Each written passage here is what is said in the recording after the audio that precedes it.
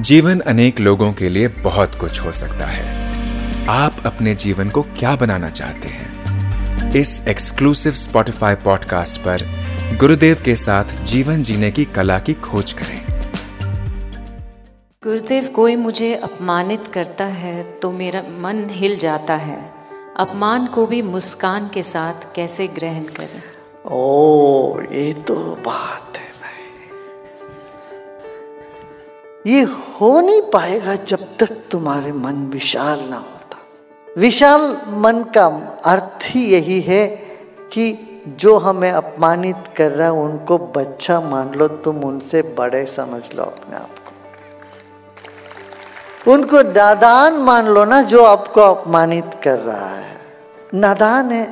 अरे बच्चे कुछ भी चिल्लाते हैं, माँ उसके लिए फिक्र करती है क्या? उसको लेके माँ गुस्सा होती है क्या? नहीं, अरे बच्चा थोड़ी दिन के लिए ऐसे करता है, उद्दंडता, फिर ठीक हो जाएगा।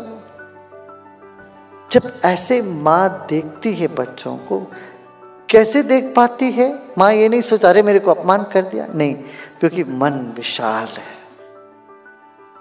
ऐसे जगत में तरह तरह के लोग हैं, अनजान लोग कुछ ऐसे अनजानी में अपमान कर रहे हैं, जानबूझ के अपमान कर रहे हैं तो वो बीमार लोग हैं।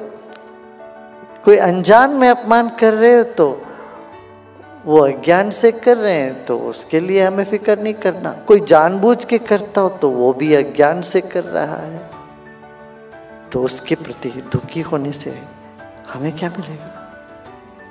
इसलिए हमें मुस्कुराना पड़ेगा कि अरे अज्ञानी है, अनजान से कर रहे हैं, या बीमार है, मानसिक अस्वस्थता के कारण वो दूसरों को अपमान करता है।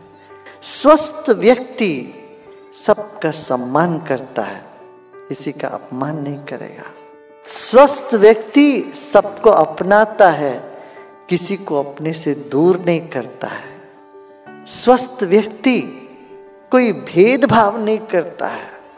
स्वस्थ व्यक्ति सबको अपना समझता है, सबका सम्मान करता है, अपमानित नहीं करेगा। इतना समझ लो काफी है।